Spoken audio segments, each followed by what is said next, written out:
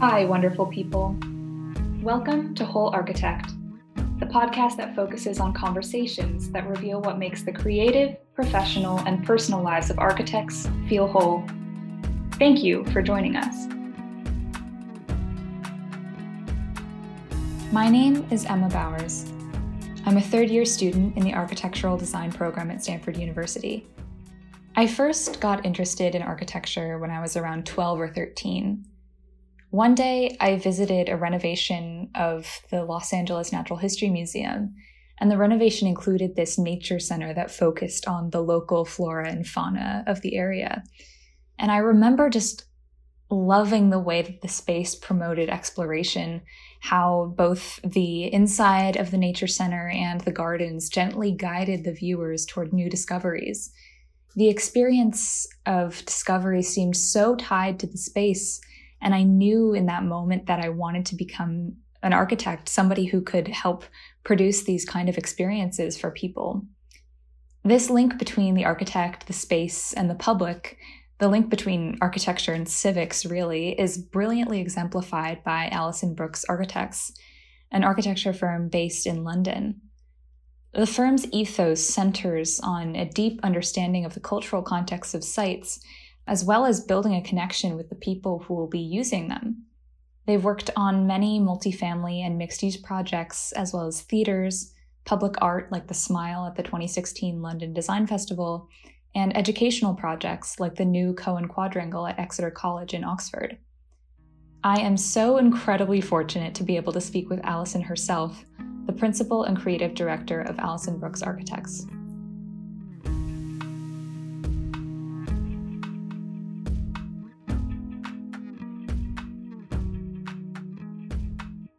I am here with the incomparable Alison Brooks, Principal and Creative Director of Alison Brooks Architects. Alison, welcome to the show. It's nice to be here, Emma. Good to meet you. It's so nice to meet you as well. So just to get started, I am a university student. Most of the people who work on this podcast are university students, and I imagine most of our audience is architecture students or young people. So in that vein, I was wondering, how did you get started in architecture? What caused your interest in architecture, and how did you realize that interest through schooling or through other ways? Well, I became kind of serious about architecture at around age 16. I think when I took a course in my high school, which was an architectural design and drafting course, which is kind of rare, I think. In most high schools, they don't offer an architectural design course in grade 10. But I was very lucky that my high school did. But before that, I think sort of growing up, I'd been influenced quite heavily by my mother, I think, who was very interested in just the arts and in culture and in beautiful historic buildings. And I think she used to just make me and my two sisters sort of notice things. Like when we would drive places, she would say, "Look at that, beautiful barn, on the lip of that hill. Isn't that amazing?" Or look at this amazing arts and crafts house. She was just always pointing out mainly historic architecture that she thought was really beautiful and interesting.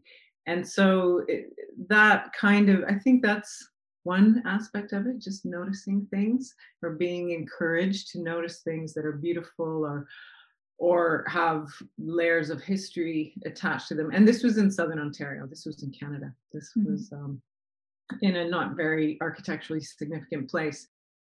And I think also my instinct was also to be self-sufficient, to have my own career, to be in a profession where I wouldn't really need to rely on anybody, that I could survive on my own.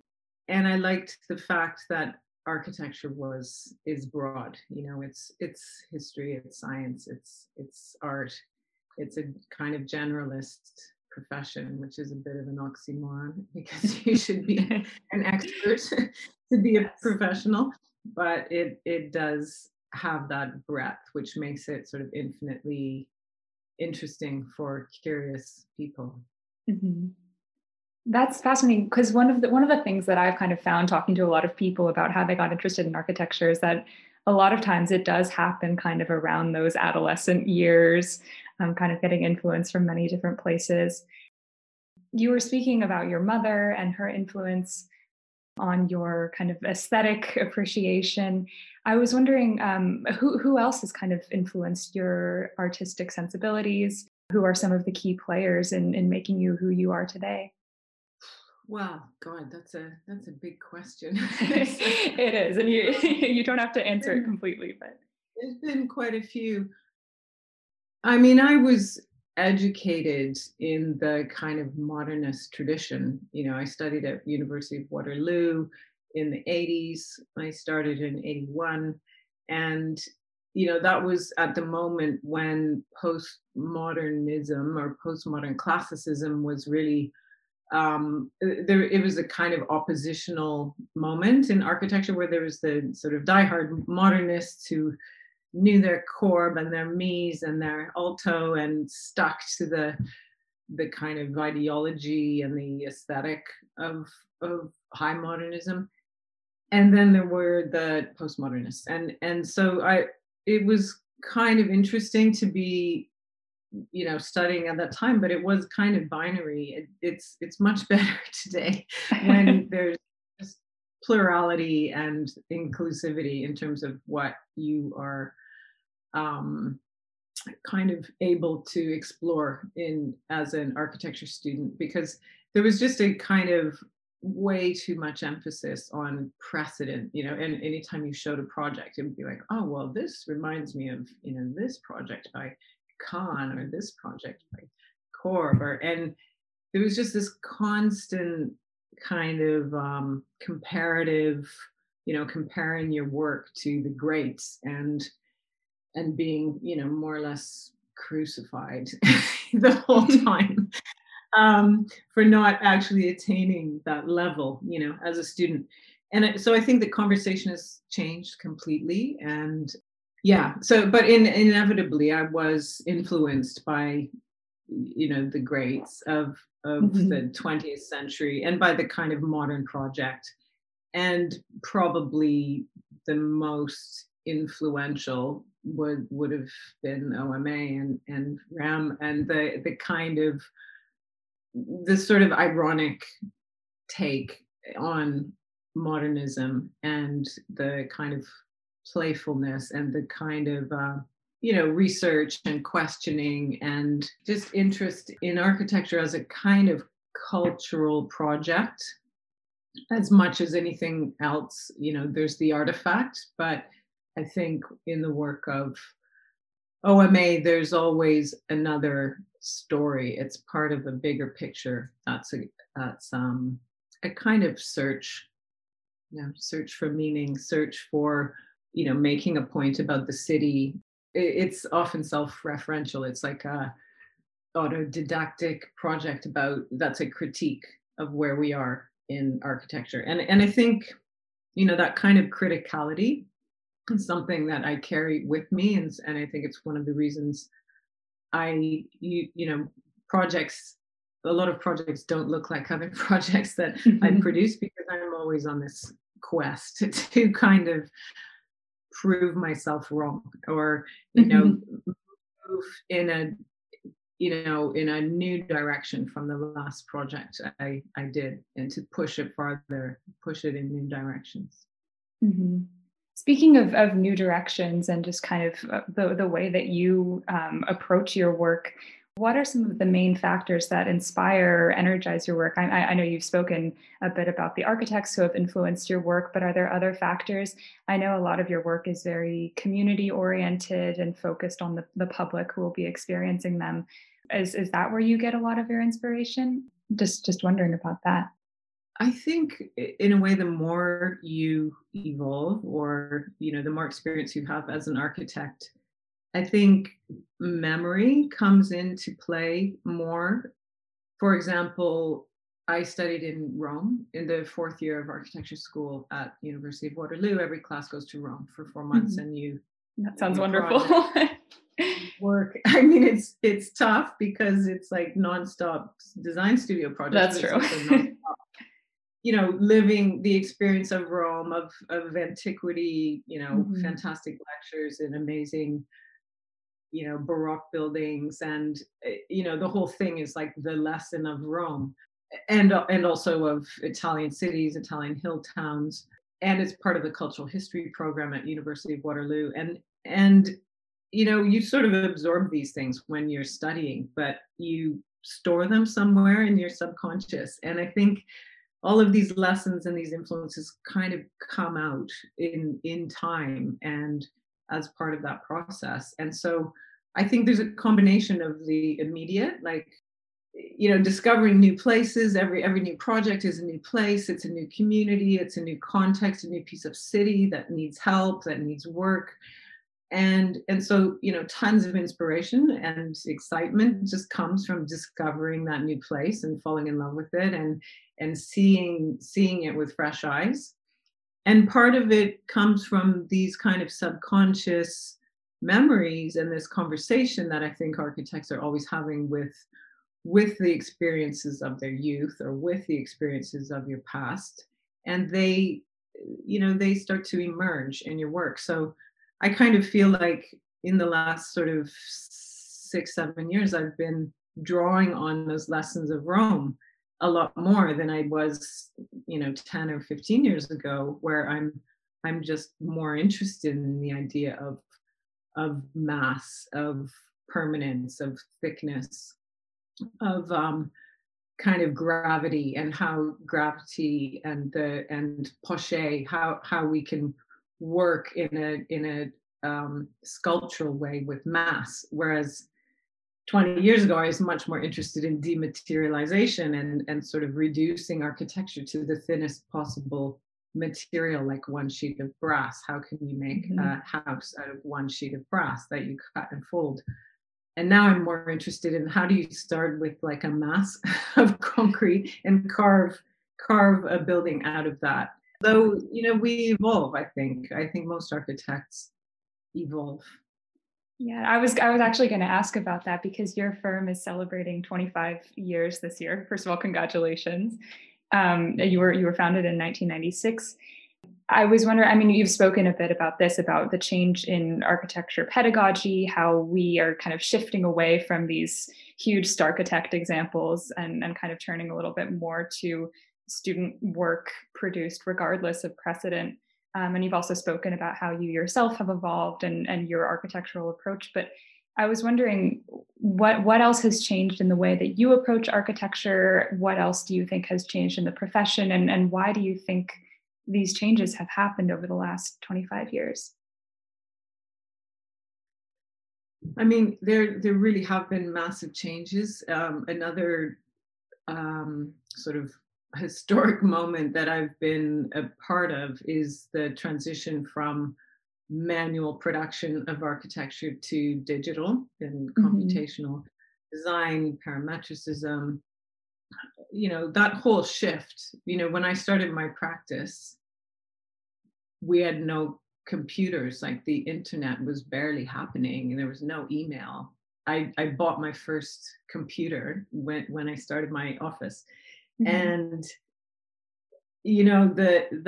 the shift to digitization has been huge. It changes the way we work. I think we can produce so much more quickly.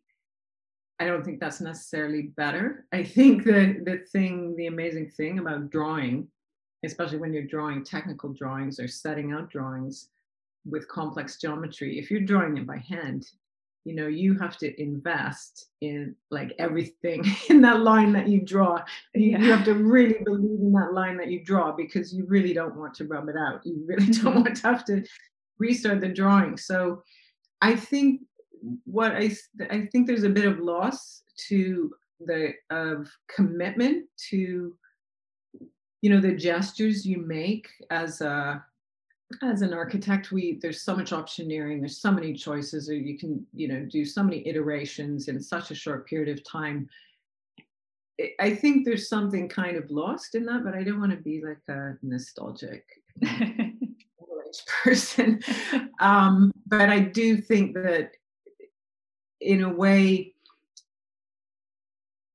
I think architects believe less, or young architects believe less in themselves, in their own instincts. Like, I think this is right, and I'm going to do this one thing, and that is my mark. That is my moment, my generative moment, and I am going to commit to that, because we can just do so many different things so quickly.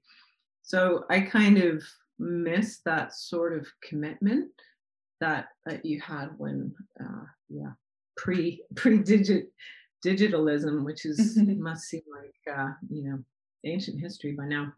What else has changed? I mean, definitely, it's great that the profession has shifted to have more women represented. I think it was 50-50 in the architecture school when I studied in my entry year, but it dropped off a lot over time, the number of women in the class, and obviously the number of women who run their own practices is not huge, but it's growing. Like, it's much better than it was 25 years ago.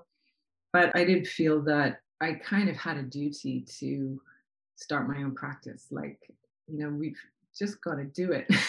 Otherwise, we're never going to be. It's true. We're never going to have that representation and that equality, that equal playing field in the world of architecture, producing the built environment, unless we go out there and start your own practice, or a partnership with other women and kind of make a mark. That's true. Representation really, really does matter. Just going back to the digitization thing, I definitely do see that kind of impermanence of being able to just erase a line on an iPad and it was never there. And I do definitely also see kind of how young architects do like to kind of equivocate on what they're doing. And so definitely, I think confidence is a kind of a large factor. It's confidence, and also kind of believing that, you as a person, as an architect, are an artist to a certain extent, and what you produce that comes from you, from your value system, from your experiences, from your history, your upbringing, those are authentic moments in your creative career. And actually, clients love that. They love it when you bring something to a project that speaks of that kind of authenticity that's quite personal. Of course, you have to argue, the logic and the strategy and the logic and the rationale and everything else. But if it's based in something that you really, fundamentally believe in as something that belongs to you, it gives it so much more strength. And this is why I say subjectivity is actually our power, like, in a way, our superpower as architects, is to actually take a stand on something we believe in and really commit to it. And that is the kind of meaning that most clients or audiences can read, and they can sense if you have that kind of deep down belief in what you're doing. I think that's so important, and it ties in also, I think, with the role of empathy in architecture, and the architect being kind of a channel for emotion. Do you agree with that? Do you think that what do you think the role of emotion in architecture should be or is? That's a tricky one, because I was educated and trained to not attach any kind of emotion or move away from subjectivity. Yeah, it's all about rationalism and being, scientific and rigorous about what you're proposing. But I do think that the emotional content, in a way, is related to the idea of beauty that I talk about, and that I've been sort of talking about since I published my book, Ideals and Ideas, and I talk about beauty being one of the 4 ideals. And I think the reason beauty is important as a discursive topic in architecture is because it does relate to how people feel. People feel beauty. You don't really you can be conscious of beauty intellectually, but often it's just something you feel that you can't really rationalize. And it can emerge from so many places, like scientific formula can be beautiful, or a process can be beautiful, or a space can be beautiful.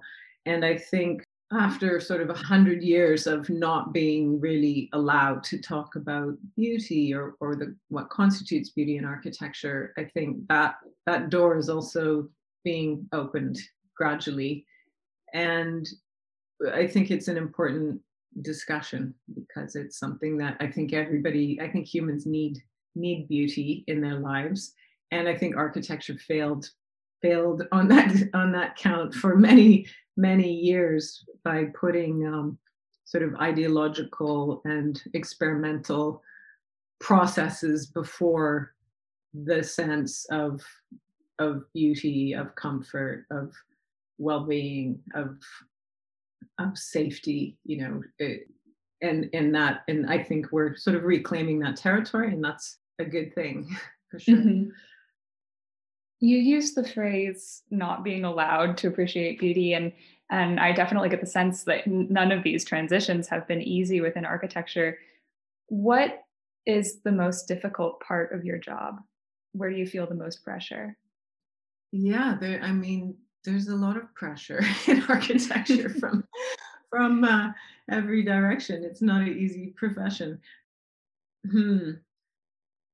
It's sort of, there's difficulties and there's pressure. Like, there's difficulties that come with, for example, the shift to BIM and Mhm. Revit, and I struggle with that there's too as a student.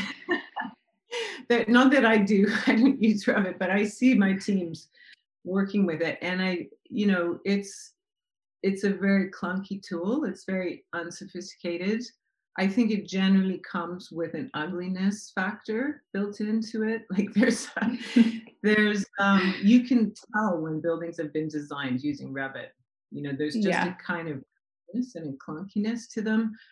You just know that there's a Revit family at work that's completely destroyed any kind of poetic that the building might have had in its early design stages. So I think there's, that's a kind of difficulty in terms of like technical operations.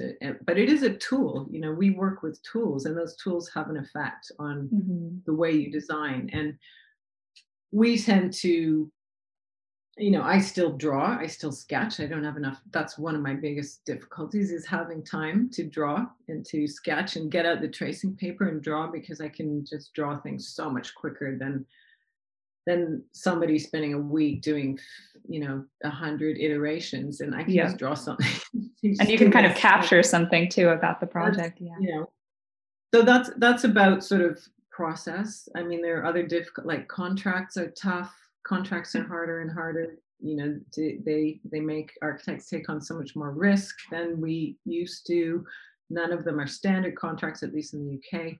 They're all bespoke, and they're all written to basically put you in a position of severe, weakness if there's a claim.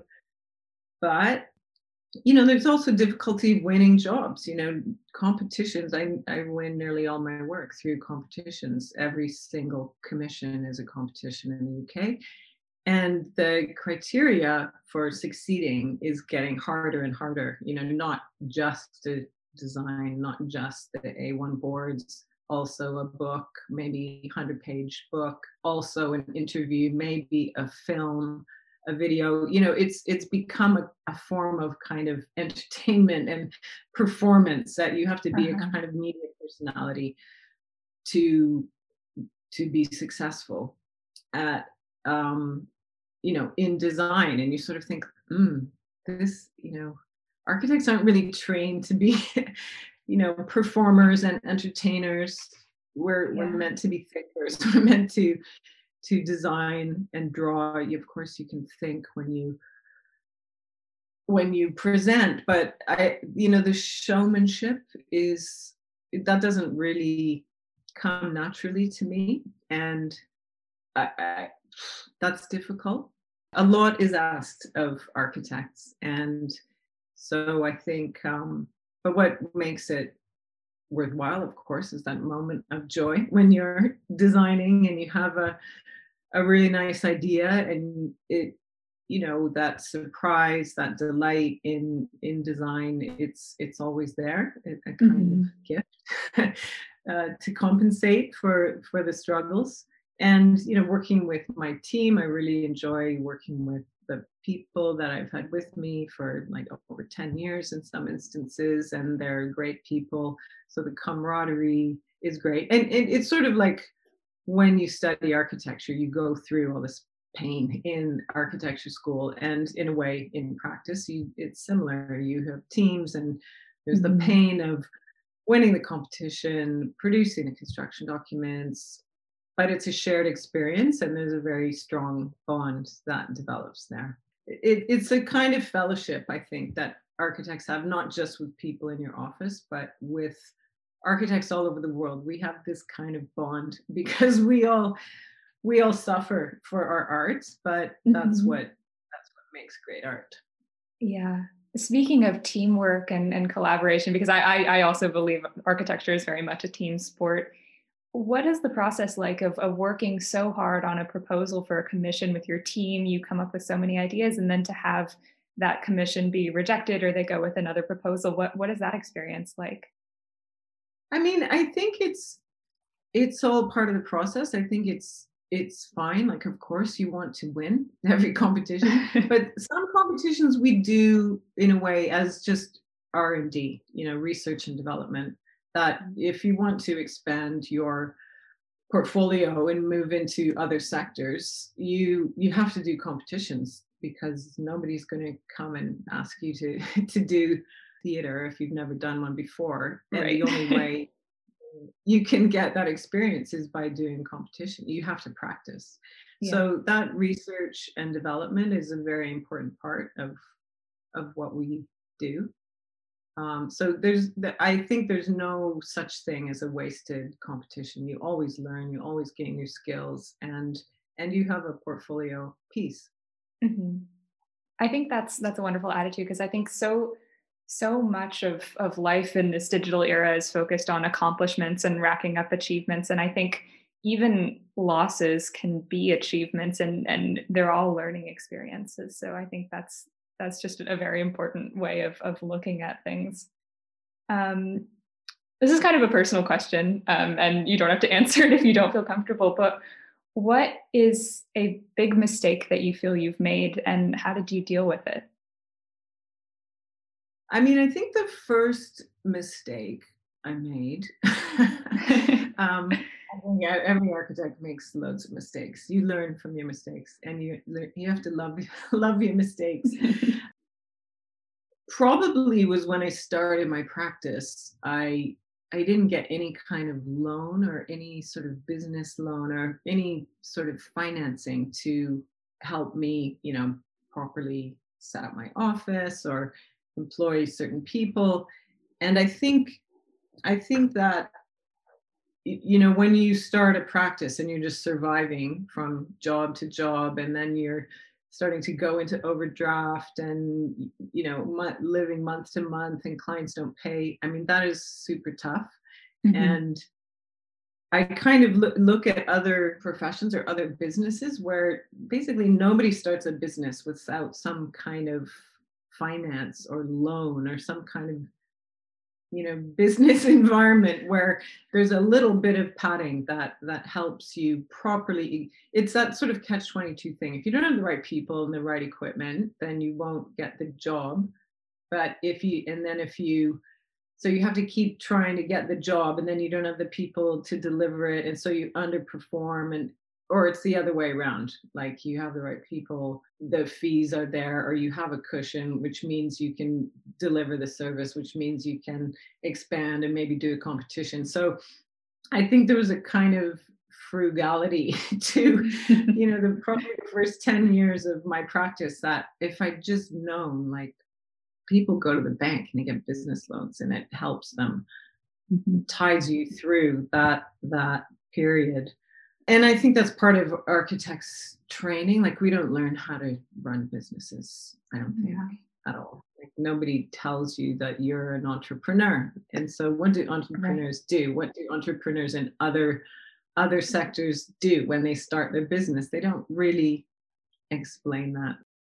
But I think that's probably the one of the biggest lessons I would take away from when I started my practice. And I guess the rest of it is just having the right number of people on a project, and having, making the fee work across the length of the project. I don't know what it's like in the States, but in the UK, basically every project loses money in the site stages, because the site goes on a lot longer than what's planned.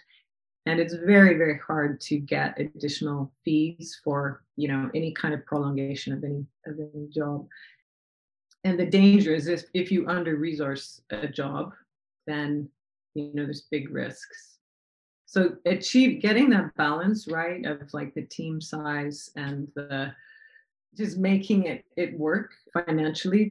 In a way, architecture, I think, is the worst business model you can imagine, because it's like the more you care about a project and the more time you spend on it and the better you make it, generally it means the less money you make. So yeah, it's kind of like the opposite of most other professions. But then, it's not about the money. It's about just having the team and the capacity within your team to produce the kind of work that you want to make. That's the goal. What do you find rewarding? I mean, there's nothing better than walking around a building site of a project that you've designed and nurtured, from a competition or from a sketch to a competition scheme to being on site. That's, I think, a really thrilling experience. And yeah, there are now 3 projects in South Kilburn that are ABA projects that I've designed, and they're a mix of social housing and private housing, but they're quite big projects. They form, the sides of streets, and they form part of a neighborhood now. And they've been part of a process of kind of healing a piece of the city that was in a really bad state, the South Kilburn estate, which was a kind of project. It wasn't a neighborhood. With every project that I've built there, there's been a kind of reintegration of those estates into the wider fabric of London. So, and the people who have moved in, they just really love their homes. They're happy to have these really great flats. The the client was the council, like the municipality. So they are, they're true city building projects for the public.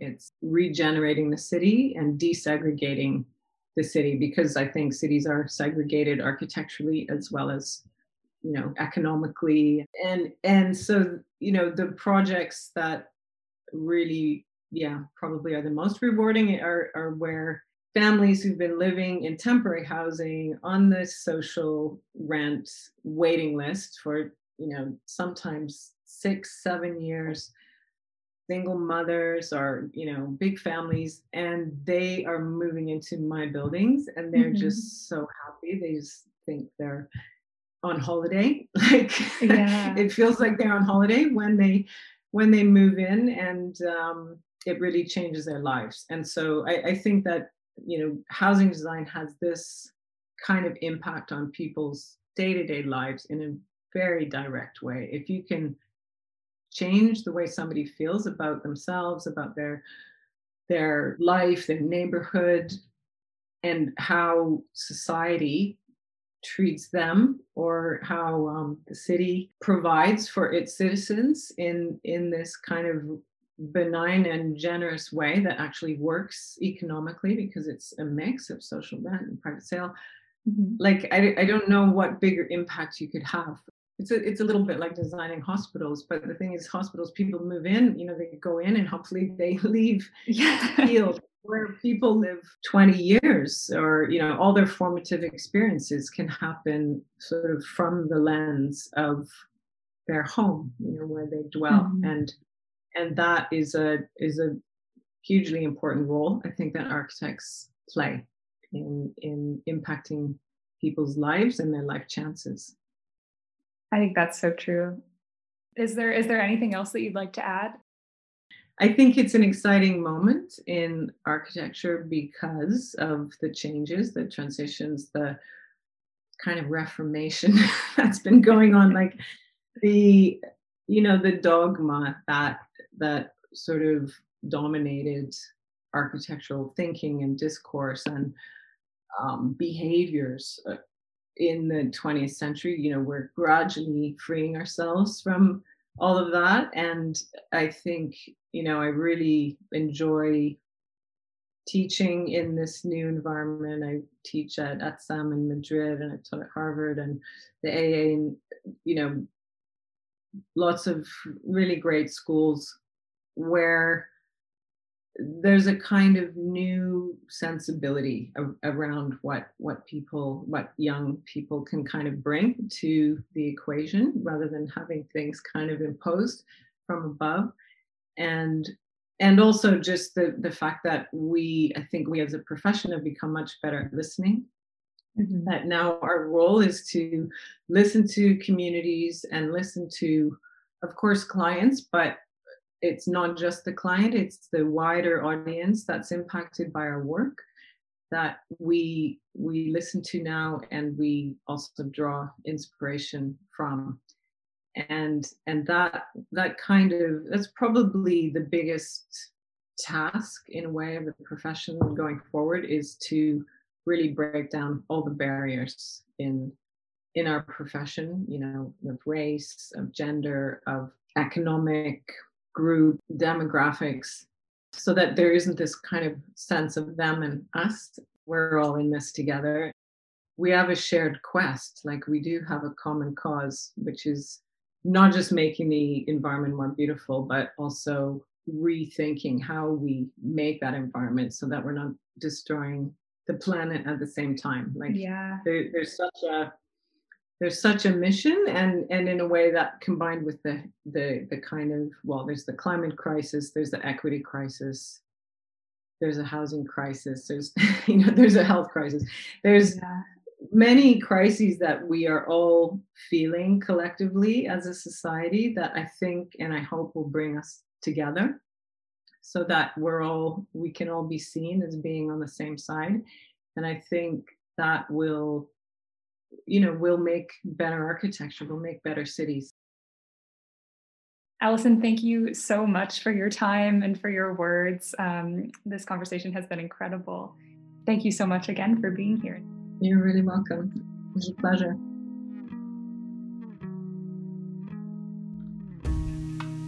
Whole Architect was created and produced by Amy Larimer, Nico Rucker, and Triana Hernandez in association with the Department of Architectural Design at Stanford University.